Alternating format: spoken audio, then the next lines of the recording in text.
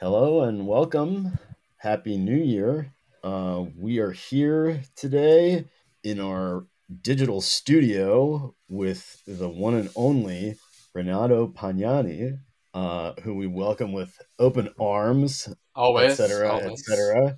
Yeah, Yeah, yeah. we have done this in the past, and we're happy to be doing it again. So, welcome. It's I'm good to be Connor back. Nemesis.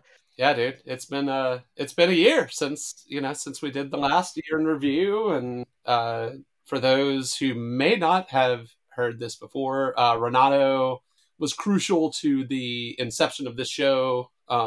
He is a much more adult person and has a many real responsibilities that Connor and I do not.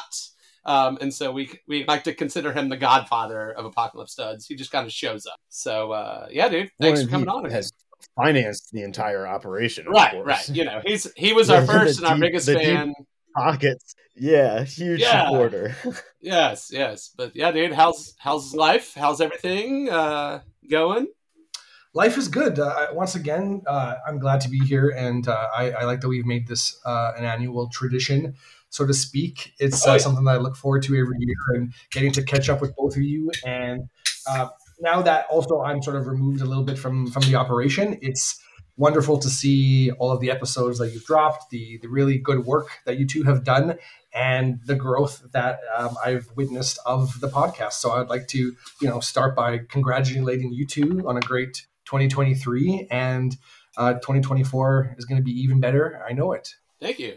Yeah, this is correct me if I'm wrong, Connor. This is episode 42. Since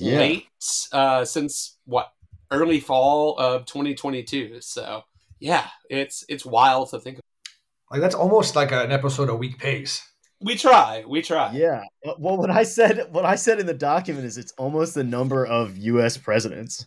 Yeah, we're not too far off. And that is, and not a war criminal amongst the episodes, not one. So right. We have not yet had a war criminal. Yeah. But not that we can platform a war criminal, obviously, but it just depends. Like, I would love to interview Dick Cheney. I don't know, what I would ask him if he is still alive, even. Yeah. What was it like shooting George? Or wait, I can't remember. Yeah. Did he shoot George W. or did George W. shoot him? I can't remember. Yeah, I'm pretty sure he was the shooter. Yeah. And he shot, and I don't think it was a Bush that he shot in the face. I think it was like an attendant. It was like someone. Maybe it was. I thought that they were hunting. It was like someone who extremely didn't deserve it. Harry Whittington, a 78-year-old Texas attorney. Wow. Yeah. All right. What's awesome though is the first search suggestion when you look up Dick Cheney's name is shooting. Dick Cheney shooting. Yeah, that's a nice legacy to have for Dick. As a Canadian, I'm unfamiliar with. Is this an accident that happened at some point? Yeah. Oh God. Yeah. It's worth a look up. I don't really. I'm sorry that I took us down this fucking tangent. Yeah, Dick Cheney. You know Dick Cheney? I know Dick Cheney for sure. Yeah, right, yeah, of course. So he was He was in a hunting expedition, and he shot this guy in the face with a shotgun. Yeah. Did this man survive? Yeah. Okay. It wasn't super serious. Birdshot. Yeah. Right. It was birdshot, and so it was like pellets in the guy's face. Damn. But of course, had it been a real gun, he would have just been dead. Or had it been a real bullet, Sure. So it's not like I'm saying, my God, we need to try him for the shooting as well, because of course, many crimes. But the shooting is something that we should never forget. Right. There's another incident from that time that we are supposed to never forget, but this is something. All right, we have to get off this fucking tangent. Anyway, Renato. God damn it. Yeah, this is why we do a year interview with the three of us, because it's just us shooting the shit for an hour. So we can talk about 2001 forever. Right. The only year that matters. The year and the film. Yeah, seems like you have had a pretty good year with your writing and things. I just saw what was it yesterday? You posted the profile that you had in the Edmonton paper. Yeah. So this what you're referring to was a profile I wrote in sort of our magazine, the big magazine in town, which is called Edify. Oh, cool. Mm-hmm. And it comes out once a month, usually in the winter. I think every 2 months. So like, this one was the January February issue, and it was basically a profile of a woman who works at a local news station. And over the last 30 years, she has ran this series called Women of Vision, in which she profiles extraordinary women around town, which is a really cool thing. And so basically, it was just sort of, it wasn't a terribly long profile. I had about 500 words, but I got to tell the story about this woman, Leslie McDonald, and just kind of her journey, the genesis of the Women of Vision series, and what kind of she's up to now. So, but yeah, I was fortunate to get some really cool pieces accepted and published this year. What I was happy about is I've really kind of been able to write more about fashion, as we continue. And Complex was a publication that I had been meaning to check off the list of publications that I wanted to write for a long time, and I was able to write something for them this year, which was a profile of a up and coming menswear brand called Manresa, which is Cool. based in Connecticut. If I'm not mistaken, I'm pretty sure. I forget now the details exactly. And they kind of are a heritage inspired brand that like is sort of the triangulation, I would say, of like Ralph Lauren, Nike's ACG line, and something like Patagonia maybe. So there's Oh, that sounds great. Yeah, so they're like obviously like your traditional sort of preppy influences. There's a workwear influence. There's a hiking and outdoors influence, and that's also one of the brands that we'll get into later that I probably spent my money of the limited clothes I did buy this year, mostly with them and other small brands. So yeah, I think they're a really exciting brand that kind of puts a unique spin on some classics, and I was really happy to write that piece. So I talked to their founder, Mike McLaughlin, a really good guy, and kind of got to learn about the brand, its start, and how tough it is to start a brand from scratch in 2023. Like, the brand's been operating for a few years now, and it's just finally started to take off. Right, he hired a second employee this year, and that's what I think happens for a lot of these brands, right? Like, it's really slow to get that ball rolling, but eventually you get some momentum and that ball starts to roll faster. And it's great to see that there are a lot of small sort of independent brands that are still succeeding in the space. And to me, like, that's where I see the most excitement in menswear, and probably where I spend, or where I'm a customer of. And being able to kind of cover those kind of up and coming brands is sort of what I'm looking to do going forward. Yeah, the retail landscape as a whole in 2023, or I will say the physical or I guess online too, because like, even if you just have an online store and you're stocking bullshit, how do you get that in front of people? It's the hard part. I had a friend in Atlanta, an old friend and drummer in one of my old bands, Champ Hammett, that started a high end, kind of menswear, workwear oriented store in Atlanta called Guilty Party. They carry the name Ironheart, 316, a bunch of heavy hitters. And, he's like, just watching him, I think he opened in September, and just watching the growth, it's mostly in person, which is awesome. And he was like, the online thing, like, we'll keep just trying to get in front of more eyes, but like, it's, walking that balance is hard. Absolutely. Right. And, especially when you don't have that physical, footprint. Right. For example, Mike at Manresa has done a lot of pop-ups, over the year in New York particularly. And I think that has helped, because I think at the end of the day, being able to get these garments in your hand and feel them and touch them and understand sizing and see how they look on your body, that's always going to be something that customers will, I think, appreciate, right? Like, I do most of my shopping online, but it's always a crapshoot. Like, you never know if something's going to fit properly until you get it. Totally. Even like the most perfect measurements. I think I've actually said this before. Like, in a recent episode. Like, oh yeah, I want these, these 4 measurements are perfect. And you get it in and it's like, yep, they measure right, but it doesn't fit right. For sure. And then I also think, like, even with like the pop-ups, for example, it's not just about getting the clothes on you and feeling them in person, but it's about, I think, building those relationships with the people, building a community, which, and I think for that sort of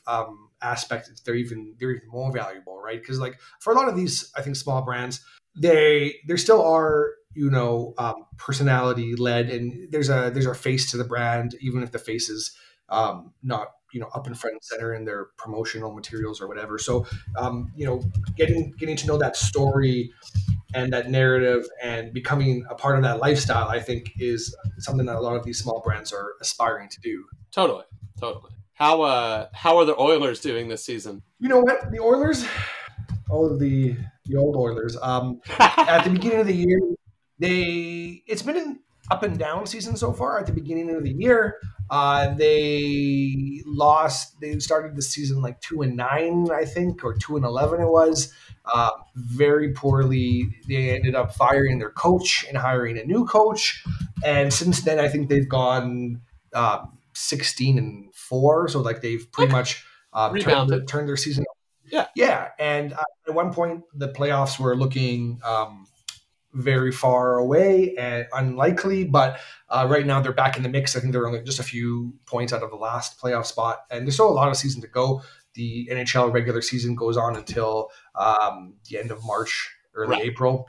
So there's over half the season to go still, but they kind of are now playing as everyone expected them to play. They went into the season as a Stanley Cup favorite, and maybe it was part of those expectations that maybe made them nervous and maybe got to them a little bit.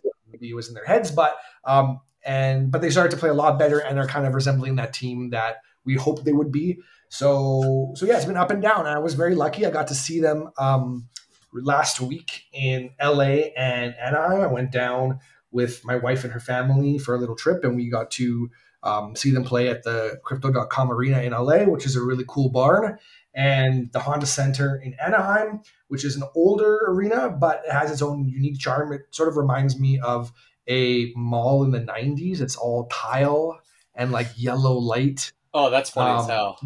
Very, very funny. And yeah, they won both games, and it's always cool for me to watch one of the teams I cheer for away from home, because then there's always this kind of camaraderie with the other people who are also wearing those jerseys of those teams. Right. You don't get when you're here, because obviously everybody, or a majority of the fans are cheering for the same team. So their season's looking up. I hope they continue to play well. Their schedule is it's one of the easiest schedules on paper over the next month or so they can really make up a lot of ground here. But they have a terrible tendency to sort of play down to their competition sometimes. So I hope they can avoid that. As someone who is from Atlanta, every single sports team, sorry, Connor, we will end up the sports chat in a second. Every single team here is like the biggest choke artist on the planet. Like the Braves, the Hawks, the Falcons, they can have the best season on earth, and then they fuck up like 3 times in a row. Yeah. Okay, Connor, we can get off sports. No. Listen. I talk about shit all the time that no one gives a fuck about. I know. Okay? I also to talk about sports. Yeah, it is what it is. I had to hear about Anaheim because I, like every fucking older millennial that loved the Mighty Ducks as a kid, like the Ducks were my fucking team at a point. And so, well, didn't you say Crypto.com? That's the LA arena's name. Yeah. So it's sponsored by a cryptocurrency outfit. A website, technically, yeah. Yep. Yeah. Interesting. We really do live in a new world, and boy, is it scary. It's a cool arena, I see you got the hat on. Always. I didn't notice. Nice. I didn't know what it said. I was like, was that a P? It's an O. It's a long. Yeah, it's a long right. See, my eyes are getting shittier. So this student I was working with, his name is Royalty. He's just the shit. And he's 5, right?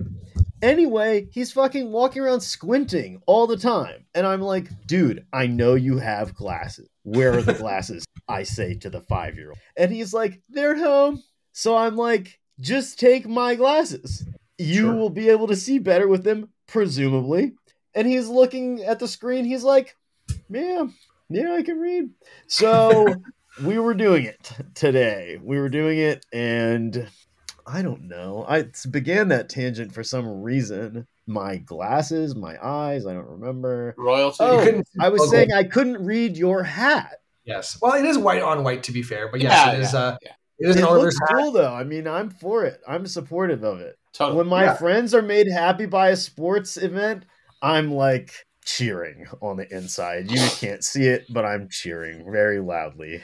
Yeah. I like to think that I have a healthy attitude to sports. Like if a team that I cheer for loses, it really doesn't affect my mood beyond the game. It's like, and because they're back in the day, it used to ruin my mood for days, if not weeks. And perhaps it's maturity, or I'm just losing interest to a degree. But I feel like that's a much healthier relationship with sports. It's like I like it as an excuse to get together with my friends and have some beers and talk about shit that's really pointless in the grand scheme of things, but is a nice distraction from the hell that is our existence in 2023.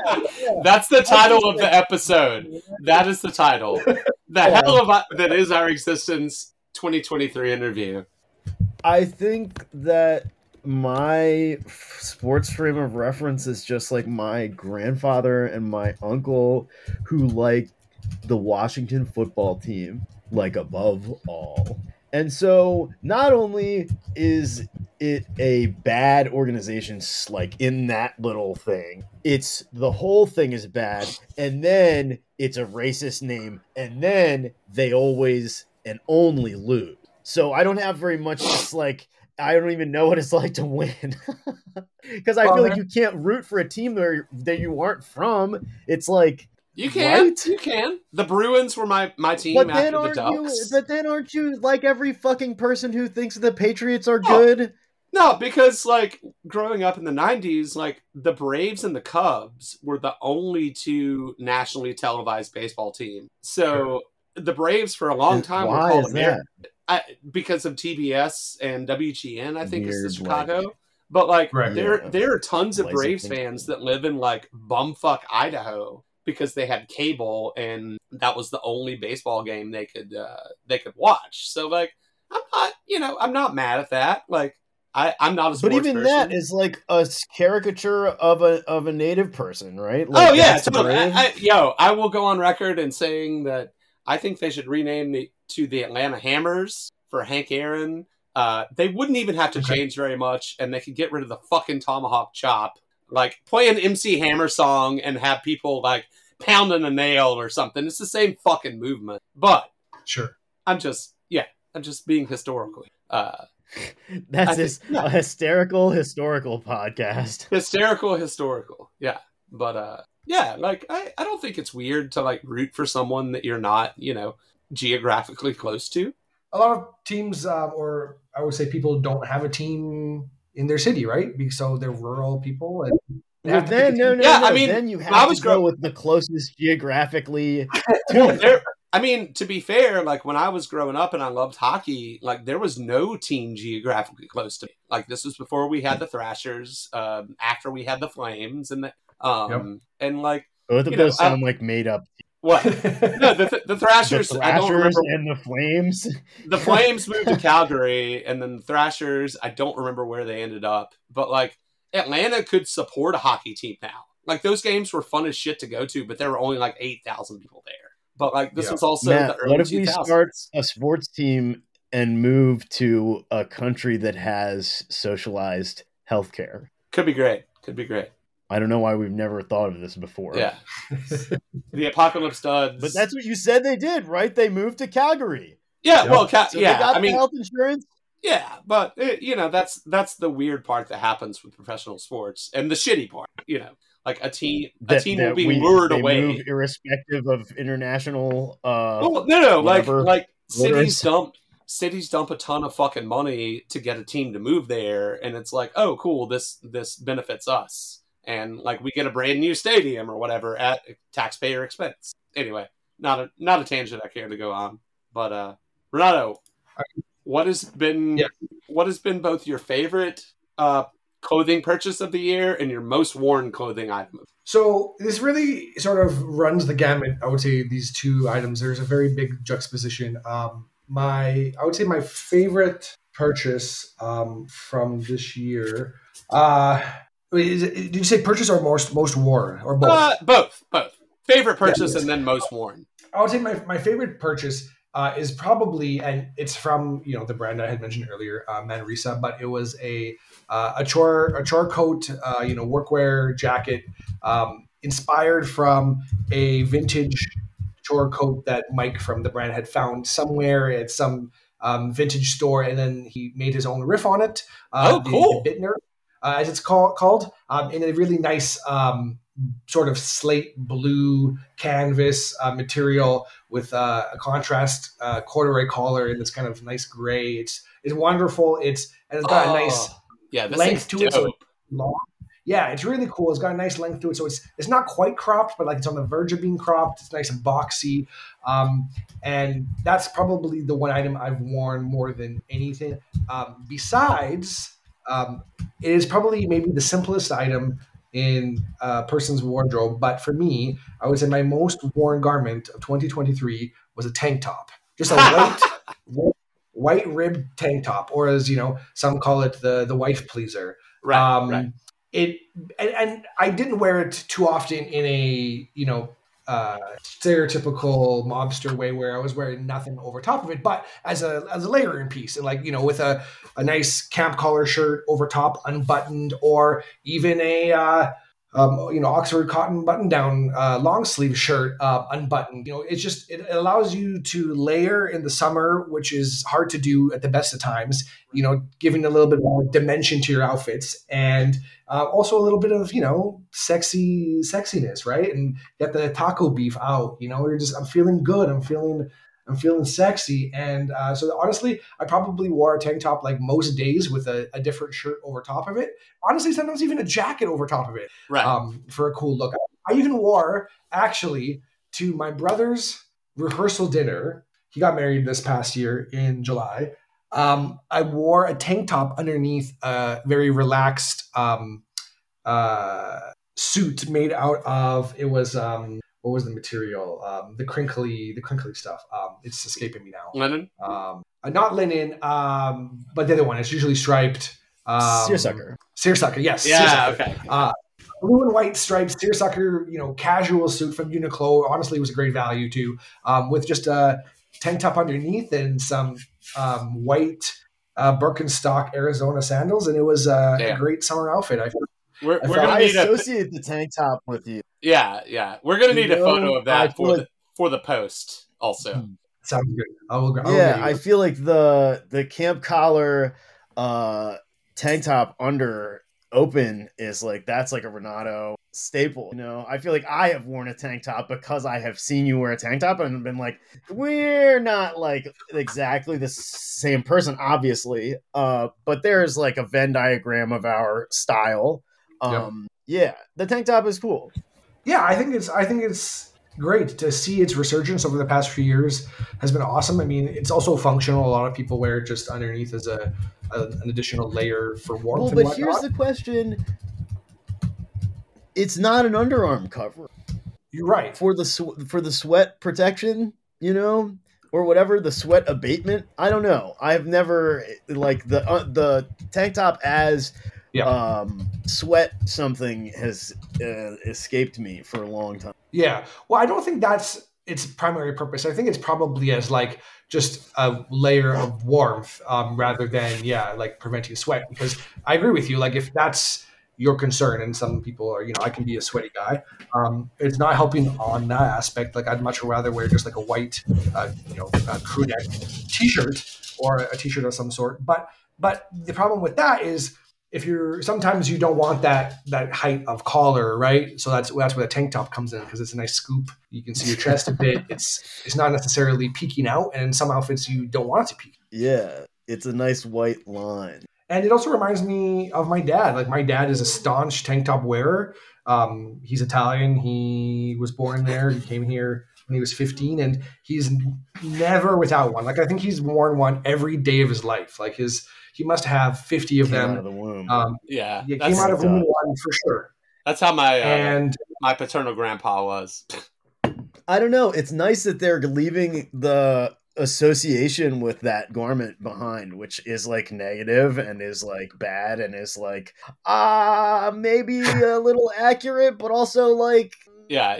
we I don't like have the to put euphemism class that you on used. That was the wife pleaser is a A+ euphemism. of course, woman I cannot take respecter, credit for yeah, that. all that shit. I'm sure Benny Yeah, loves seeing you in just that and like a pair of pants too. It's very like your Brando moment with her. Absolutely no, and especially with a pair of looser pants, right? Which are I'm really happy that we've sort of firmly moved back towards looser fits. Skinny jeans, skinny pants never worked on me. I could never find them that would fit because I have quite large legs, especially like my upper legs. I have a little bit of junk in the trunk, as they would say. So I always have to. You're soccer player build. Yeah, a little bit of a dump truck. And even during the hashtag menswear era, when slim was being heralded as the ultimate fit, the correct fit, what we should aspire to, finding slim pants that accommodated my butt and legs were difficult, and I'd always have to size up to such a degree to fit my thighs that then the waist would be too big because my waist is not that big, and then it also wouldn't be slim anymore at that point. So I'd have to get them at that point tapered, and it was just way too much of a headache. Also, I don't think tight pants are comfortable, and not only that, they're not comfortable. The majority of people, it's not the most flattering look. Listen, like, honestly, there's a very small segment of the population that like it looks good on. I'm not in that population. And also, just being able to throw on a pair of pants that like are flowy and loose, and I don't have to feel uncomfortable in, like, that's a win for me. I'm never going back.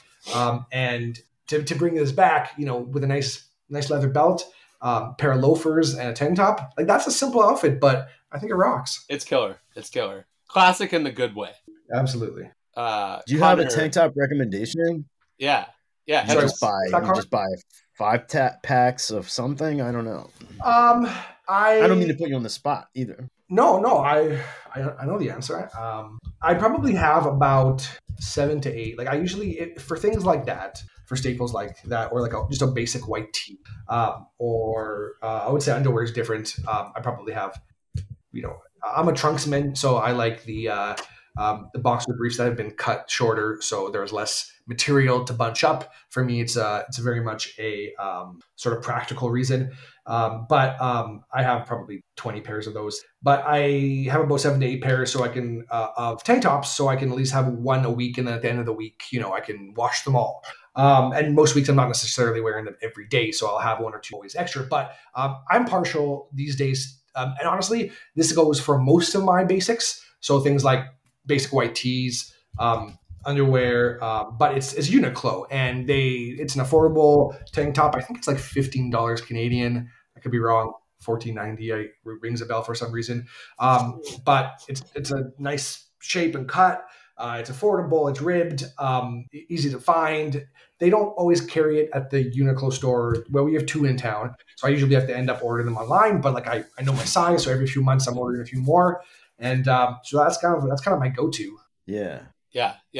I'm a huge proponent of Uniqlo underwear and socks. Yep. Great. Yeah, I have great some stuff. socks for probably 10 years that I have on basis that are just cotton, and they are like fine. Right. So I don't know if they make their stuff like that, but I just because I don't have experience with, we're pro Uniqlo. We are sponsor us.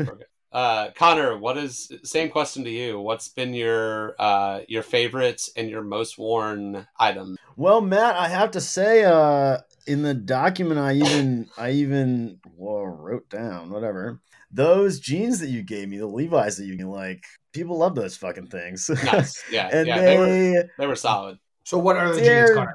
Give us some details. They're They're 505s. Yeah, they're like probably late 80s, very early 90s, like Levi's Made in USA 505s, which is my personal favorite cut.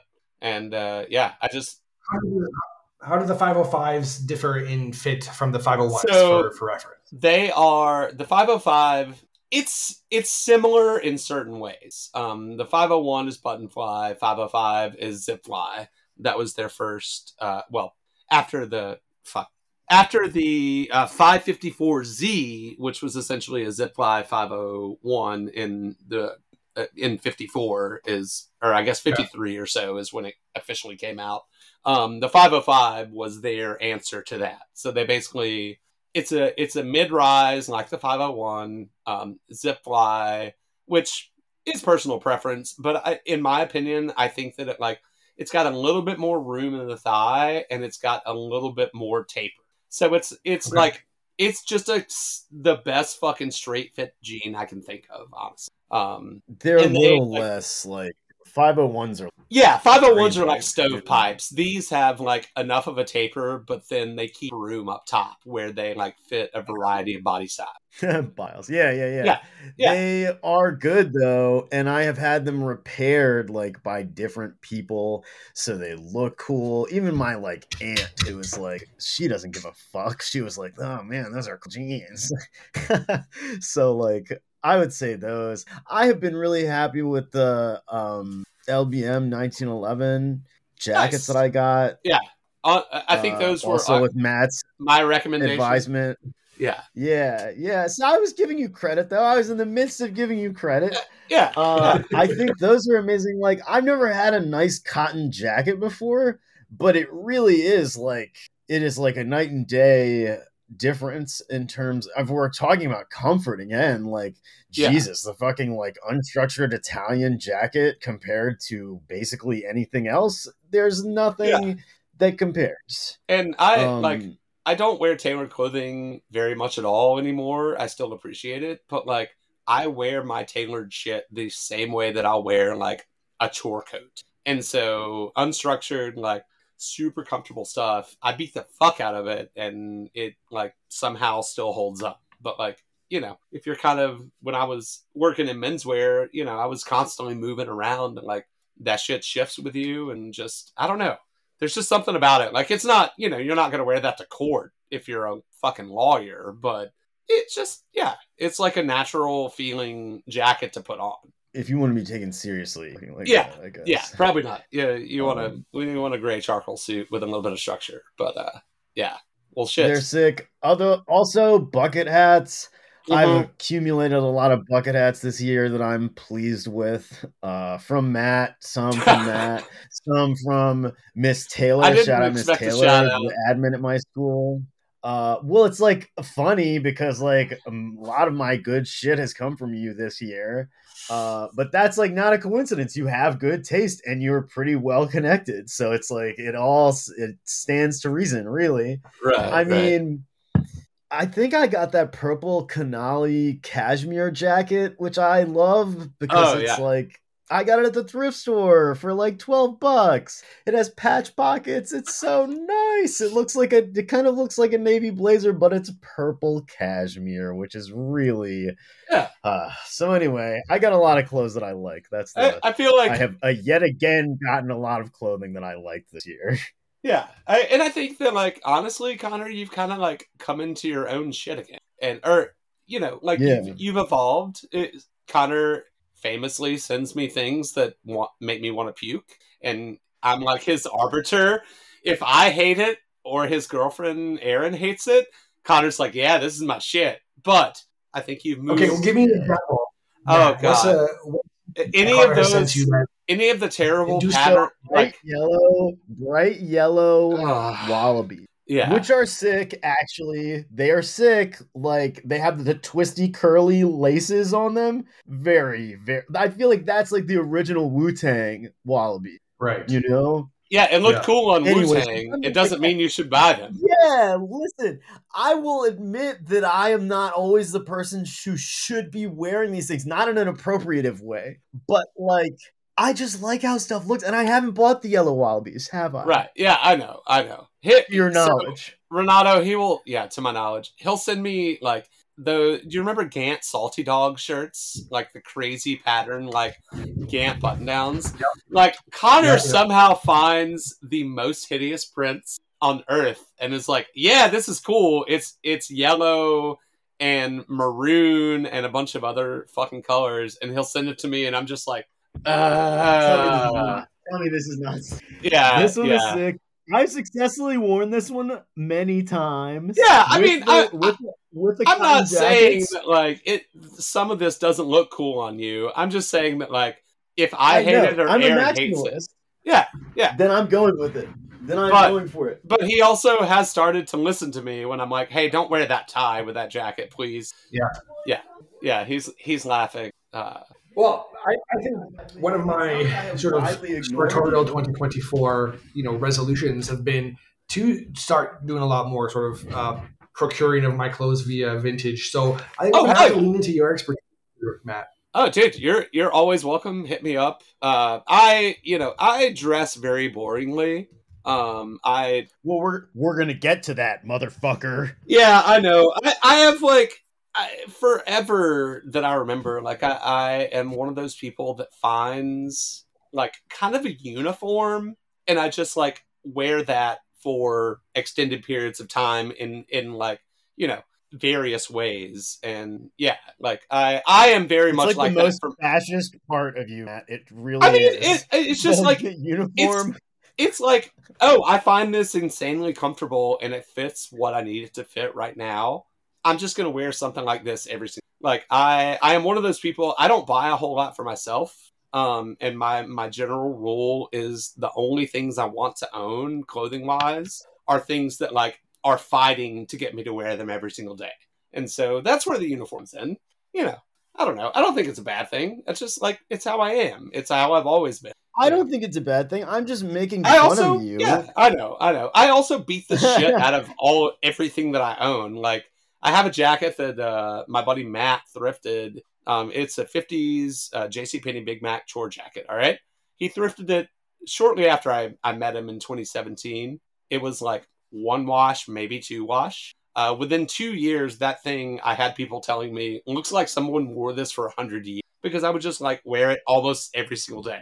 But yeah, that's just how I am. But yeah, like dude, I love helping people and like people sending me shit that they like. And Connor, I'm a little bit more brash, but like I feel like I'm a pretty good. Matt would be nice to you, yeah. I'm not trying to be like an arbiter of taste, but like if you need help and be like, I know how a lot of things fit. I have a lot of experience handling shit, and so yeah, like I'm not expecting. And sometimes having that outside perspective is helpful, though, right? Like to somebody to bounce an idea off of, or be like, "Hey, what do you think of this?" I mean, yeah, for sure. Sometimes, like I think as I get older, I am doing a better job of buying things that like I won't eventually regret in 6 months, or like I won't be like, why did I buy that? But you still, I think, no matter what, are gonna find some duds in terms of like your personal style and what you think you might wear is something that you don't. So having somebody who can maybe help reduce the number of L's you take, I think is a good thing. yeah. I mean, I take for sure. I never try anything on in a thrift store. Like it's just something I don't do. And so like I bought so many things that I personally like looked at and I was like, yeah, that's cool. And that'll probably fit. And then I put it on. I'm like, I feel like a fucking clown. So I understand how that goes. You don't want to take L's when you're buying like a non-thrift store thing off eBay. Do you, Matt, when you're doing your vintage shopping, do you use those like, you see on TikTok and all those things, use your like arm length to like know if a pair of pants will fit you or something? Are any of those actually put the waist around the neck? I always carry a measuring tape with me. That's like part of my everyday carry. I don't do that. I have found that it can work, the neck thing in particular. My friend Will, who is a bigger dude, like he's 6'4", I think he's like a 37 or so waist. He uses that a lot and it works. If you're mostly normally proportioned, like, I don't want to say normal's a bad word, but like most You can't be fat. It I'll doesn't work no. for me. I will use this example. Okay, so most normal suiting is drop 6, drop 7. So if you're a 42 chest, you're probably a 35 or 36. That's pretty standard. You're probably like a 16 and a half inch shirt. Like pretty standard things. If you're kind of in the regular range, like you can buy stuff off the rack and your proportions all kind of match up, it can work. Not everyone is like that, but a good majority of people are kind of like that. Like, it just, if you're a fucking bodybuilder and you've got a 17 and a half inch neck and a 32 waist, nah, that probably ain't gonna work. But, if you kind of think about it, like in terms of just regular builds, because obviously like off the rack shit has a purpose. Most people can buy something off the rack at a store and, with a little bit of tailoring, those kind of tricks can work. I don't trust them totally, but, depends. That was a long-winded answer for that question. They can work, yes. Okay, good to know. Because Bailey, my Well, of wife, course, they can work, right? Like, if one person's waist is the same size as their neck, then it can work. Well, it's not even that. It's like, it's not that your waist and your neck are the same, but a lot of time that proportion matches up in a way, and so it does work out. Like I haven't done the science or the research on this, but I have seen it work countless times. I have just personally never used the thing. Yeah. You want to talk about music? Always. Yeah. I think. Well, I guess Renato, you should go first. If you feel satisfied, Matt, with talking about clothing, I mean, we continue to talk about clothing. Oh, I'm good. Good. But we've each had a turn, and so now we can go to the mic. Yeah. Sure, let's do it. And sure, I can take lead. I collected my 3 favorite albums of 2023. I thought, overall there was a lot of good music this year. I got to see some cool shows. Bailey and my wife went to Vancouver in, I think it was April, with 2 friends of ours, a couple, and we went there to see the Boy Genius show. So obviously Boy Genius being the supergroup of Lucy Dacus, Julian Baker, and Phoebe Bridgers. They were playing at an outdoor amphitheater there, and it was a really lovely show. Also, maybe the chillest, most friendly audience of any show I've ever attended. It was all like 17-year-old lesbians and like gay dudes. It was awesome. Like it was like a very queer audience, and I think that is not unrelated to why it felt so welcoming and inclusive. And they're just vibing with the music. But yeah, those girls are so talented. And that was one of my favorite records of the year, their full-length debut. I think it's a great record, something I've returned to often. And the other 2 records I really love this year, well, before I get to those, an honorable mention, and it's because it's kind of sort of pertinent to the time, but it was, just the holiday season. And I am a Christmas music man. And oh yeah. Oh no. And there was a new Christmas EP that Sabrina Carpenter, who makes pop music, she's a former Disney star. She was the one who was sort of involved in that love triangle that Olivia Rodrigo was singing about on her music. But she also makes really good pop music on her own. And she released a Christmas EP called Fruitcake, which is fantastic. I love it. And I listened to it probably 100 times in December. Honestly, maybe 200 times because it's so short. I just had it on loop forever. It's a good thing that Spotify stops counting your music, I think, at the end of October or something. That would have probably definitely been number 1 for me. But Fruitcake, a great collection of mostly original Christmas songs. She does one cover of White Christmas at the end, but the others are originals, and they're really fun.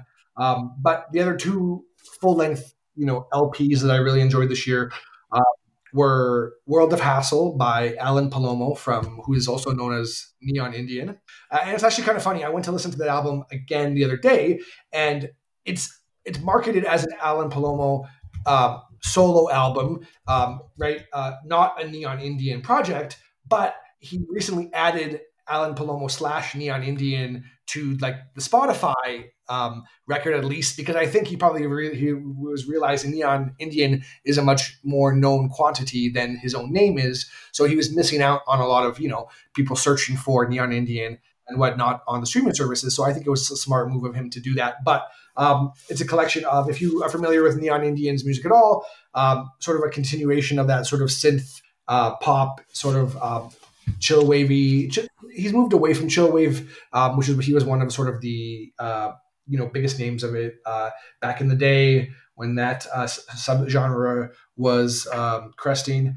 But this is sort of a more poppy sort of collection of songs where his voice is actually very high up in the mix, and they're proper pop songs, very 80s inspired, Muzak inspired. Like, honestly, might be a pretentious reference, but like it's very sort of like Pynchon-esque. Like, he has all these characters with like weird names in it. Like, he writes a song about getting lost in a mall as a young Latino kid, called The Wailing Mall, and it's sort of like tongue in cheek, and it's a very, very funny record. Bailey thinks it sounds like Muzak and can't stand it. So your mileage may vary, but I really think it was an underrated record last year that didn't get the props it deserves. It's awesome. But my favorite record of the year was called Madres, or Mother in Spanish, I'm pretty sure, or maybe not Spanish, or some Spanish adjacent language, by Sofia Cortizas, who is a Peruvian electronic producer. She is great, and that was by far my favorite record of the year. Just a lot of really cool dance, house-inspired music that really uses a lot of South American influences and really, works those sounds into it in an organic way. And that was, those are probably my 3 most played records of the year. Solid. All things that I don't know. Yeah, I was just gonna say we can make a playlist of the stuff and put it Yeah, out, definitely. and then everyone will know. Everyone will be able to hear it. Yeah. Which we can do a collective playlist last time. Yeah, that's what I mean. Yeah, definitely. Our favorite tunes of the year. Absolutely. Yeah, fuck yeah. Well, do you want to go, Matt, or do you want me to go? I can go. Right. I feel like this year I kind of rediscovered how much I enjoy going to like shows again, which has been really refreshing. Not like I'm going to a show all the time, but I've been to more this year, or 2023, than I probably had been in like 5 years. Yeah, it was just a really, really good time.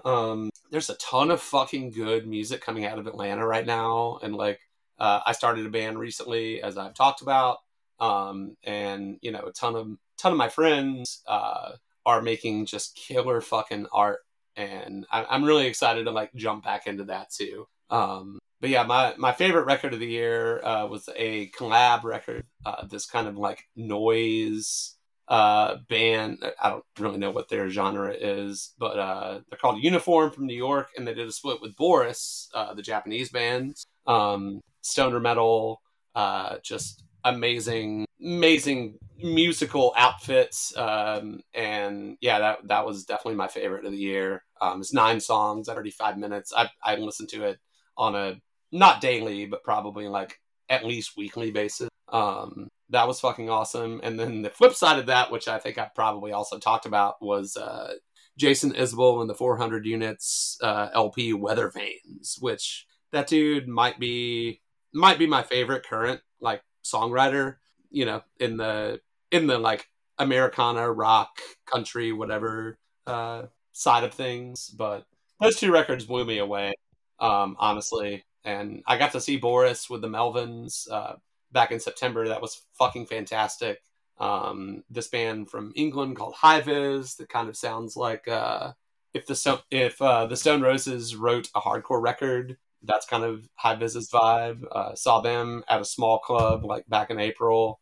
It's just been a really good year of shows. Yeah, I want to shout out from Atlanta, Radium Jaw, No Head, Hubble, Symbiote, All the Saints, who are a legend here. But yeah, like there's just a ton of fucking good shit happening here. Really, really excited about it. Also, Downgrade and all phenomenal fucking bands that put out good, except for All the Saints. Yeah, they're just They play one show every like 2 years, and they played 2 this year, and I was really happy about that. Nice. You mentioned Jason Isbell, who is awesome. I'm a huge fan myself. Nice. Also, surprisingly good actor. I don't know if either I of you haven't. saw. Yeah, I Killers. havenn seen it yet. I want to. I just haven't had the Scorsese. 3.5 hours to commit or whatever it is. Yeah, and he plays a supporting role, and he's not in it for that long, but more than you'd think, and he actually holds his own. So shouts out to the multi-hyphenate Jason Isbell. Yeah. He has said on record multiple times that like he wrote a lot of that record while he was on set, and like one song is called "The King of Oklahoma," which is fucking, man, that's a song and a half. But yeah, like, I don't know, it's just funny to see that work, or to see him collide in that kind of like context. It's wild. Yeah. Now, Jason Isbell, obviously, you mentioned, Matt, is sort of, on the periphery of country, the Americana genre. Have you gotten at all into sort of like the recent sort of resurgence of like outlaw country guys like Zach Bryan? I love Sturgill. Those guys. Yeah, like there's Chris Stapleton, which is wild because like he came from that, he came out of that like country scene and just did the Monday Night Football anthem, and like it's I've been into that shit for years, and like it's nice to see that resurgence of the attitude and the like type of songwriting that is in my opinion more true to like legit country than this pop bullshit. People can like what they like, but I don't like anything that's been played on like modern country radio in probably 20 years. So yeah, fair. Yeah, there's a lot of good songwriters, and like in the outlaw and the kind of overarching like Americana, I guess, like world that kind of includes like folk and whatnot. There's a ton of good shit. Charlie Crockett, I don't know if you know him much, but he's become one of my favorites the past couple of years. Okay, I'll have to check him out. Hell yeah. Connor, what you got for us? Dun, dun, dun.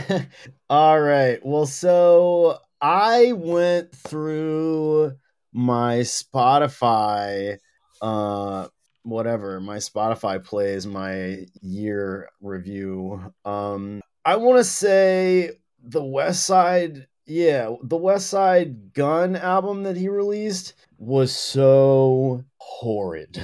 Oh no! Despicably bad. It was like just terrible. Anyway, so I was really looking forward to that, as like were a lot of people, I guess. Maybe not a lot of people, but some people were looking for, and that did not materialize. But I was gonna say number 3, L. Michaels Affair, Black Thought, Glorious Game. I thought that album was really good. Amazing. Even I recommended it to my roommate Rob, who is like we do not really have a Venn diagram of music, but he loves it. Connor, I have to interject. In the same way that Connor sends me listings to things on eBay that I either don't approve of or just don't care about, Connor sends me a lot of links that he tells me to check out, which are, I like some rap and hip hop. I'm not really up on it. I listen to some, and they're usually really good. They're just not my shit.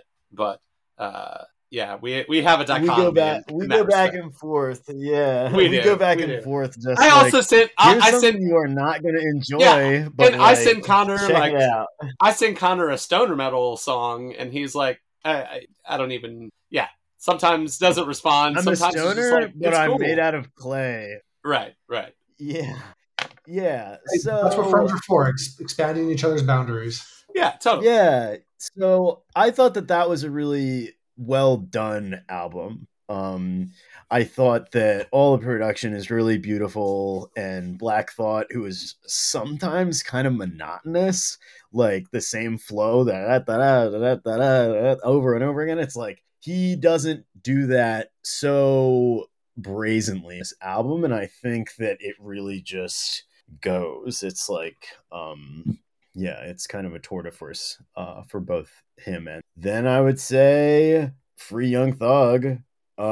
Young Thug's Business is Business. I listened to that album on repeat for many weeks at a time without interruption. I just like, what is there to say about Young Thug that hasn't been said? I mean, Renato has said things about Young Thug better than me. I just think he's like the artist of our generation. So like, it just kind of that he is Wait, likely never going to get out of jail is like very bad. is he? I should know this because of the news junkie that I am, but is he part of the YSL case that's happening right now? He's the guy. Oh yeah, that's what I thought. God Yeah, damn. he's the Yeah, I guy. And follow a so they're couple using of his lyrics. yeah, I Yeah, follow a they're couple using his of lyrics against him. journalists on Twitter from Atlanta that like are covering this trial extensively. It's terrible. It's Yeah. like, and so of course he has like done dumb shit and like continues to do dumb shit, but it's like the justice system just doesn't work, so we can't put anyone in jail. Right. And so that I thought was amazing. Maybe not as amazing as some of his earlier stuff. Finally, the Young Nudie album Gumbo, I thought just blew my mind. Like it sounds like future era Atlanta. It's very I don't know, the production is really powerful, I guess. And like Nudie just like raps about dumb shit basically and sounds really great. Like sounds he talks shit about video gaming, which I think is funny. Like Xbox, that's for lambs. Which I just think is like, yeah. So he's a there we have PlayStation it. guy? No, I think that the point is like you should be like chasing tail rather than playing video. Yeah. Which I I don't mean, know that I I think you can do endorse both that. personally. Yeah. To each their there's a You there's a can. Of course, there's you a can lot do of both. tails that Of are course also you can do both. gamers in any Yeah. gender whatsoever. So Well, Young Nudie doesn't know any of them. yeah. And Young Nudie is not pursuing any of them. Young No Nudie needs to gamer get chicks. yeah. Yeah. Young These Nudie are needs to mutually get woke to the real gamers that span a variety of. I'm just kidding. I don't know. We're really going out on a limb here, going out. We really are. This Renato, is you're not like a gamer, right? You have a respect for people regardless of their sex or gender, and so As we you're all not should. a gamer. all right. We got to fucking leave this subject. Also, we're quitting a lot of them this time, but that's yeah, good. I'm pulling the cord on this one. Gamers. Yeah, They also fuck. they also fuck. Anyway, yeah, I think this has been a fun year in review. And the end of 2024, we'll see what the future holds, and if we're not on fire, we will be doing this again with Renato. Thanks for having me, guys. Yeah, dude, thank you so much. Shout out your thing so people can get to know you better, my friend. Well, if anyone is so inclined to follow me on social media, my handle is the same everywhere. It's Renovate, RENNAVATE. And yeah, I basically just post a lot of fit pics of whatever I'm wearing. A lot of great fit pics. Appreciate that. And thank you. I try to continue to push myself.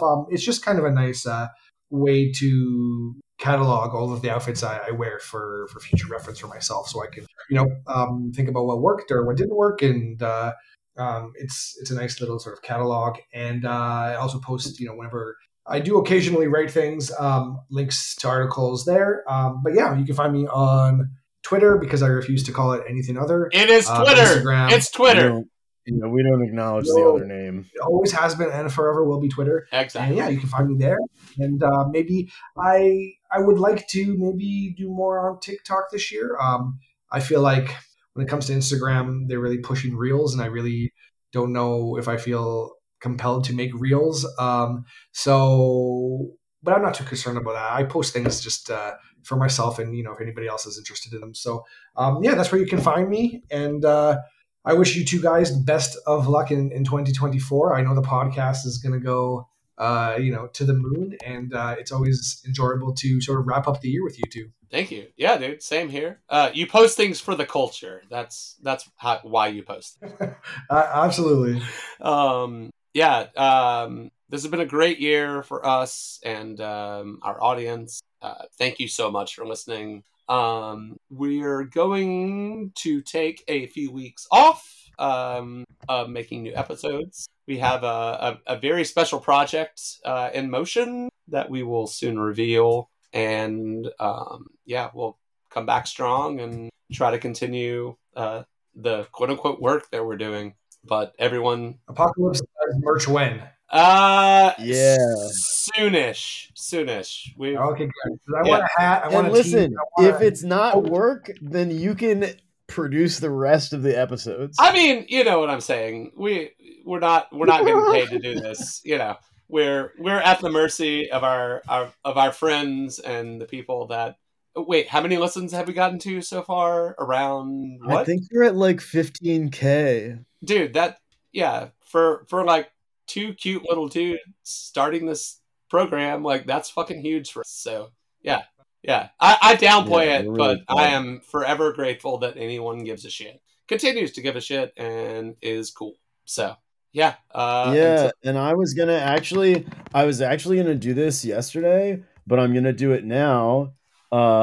It's not a Bud Dwyer thing. It's shout out to all of our new listeners from Argentina, Chile, Kenya, Serbia, and Nigeria. That's Holy wild. Fuck! Who knows if that's real? Who knows if that's real? But like international, whatever, we take it. Yes. Yeah. Well. Yeah. It was much appreciated. And until next time, I'm Matt Smith at Rebels Rogues. And I'm Conor Nunez at Real Conor Nunez. If you would like to follow us on Instagram, it's at Apocalypse Duds. Questions, comments, concerns, hit us up on email. Whatever you want to send us an emoji. Apocalypse Duds. We don't care. It's apocalypseduds@gmail.com. Yeah, thanks again. We'll see you soon.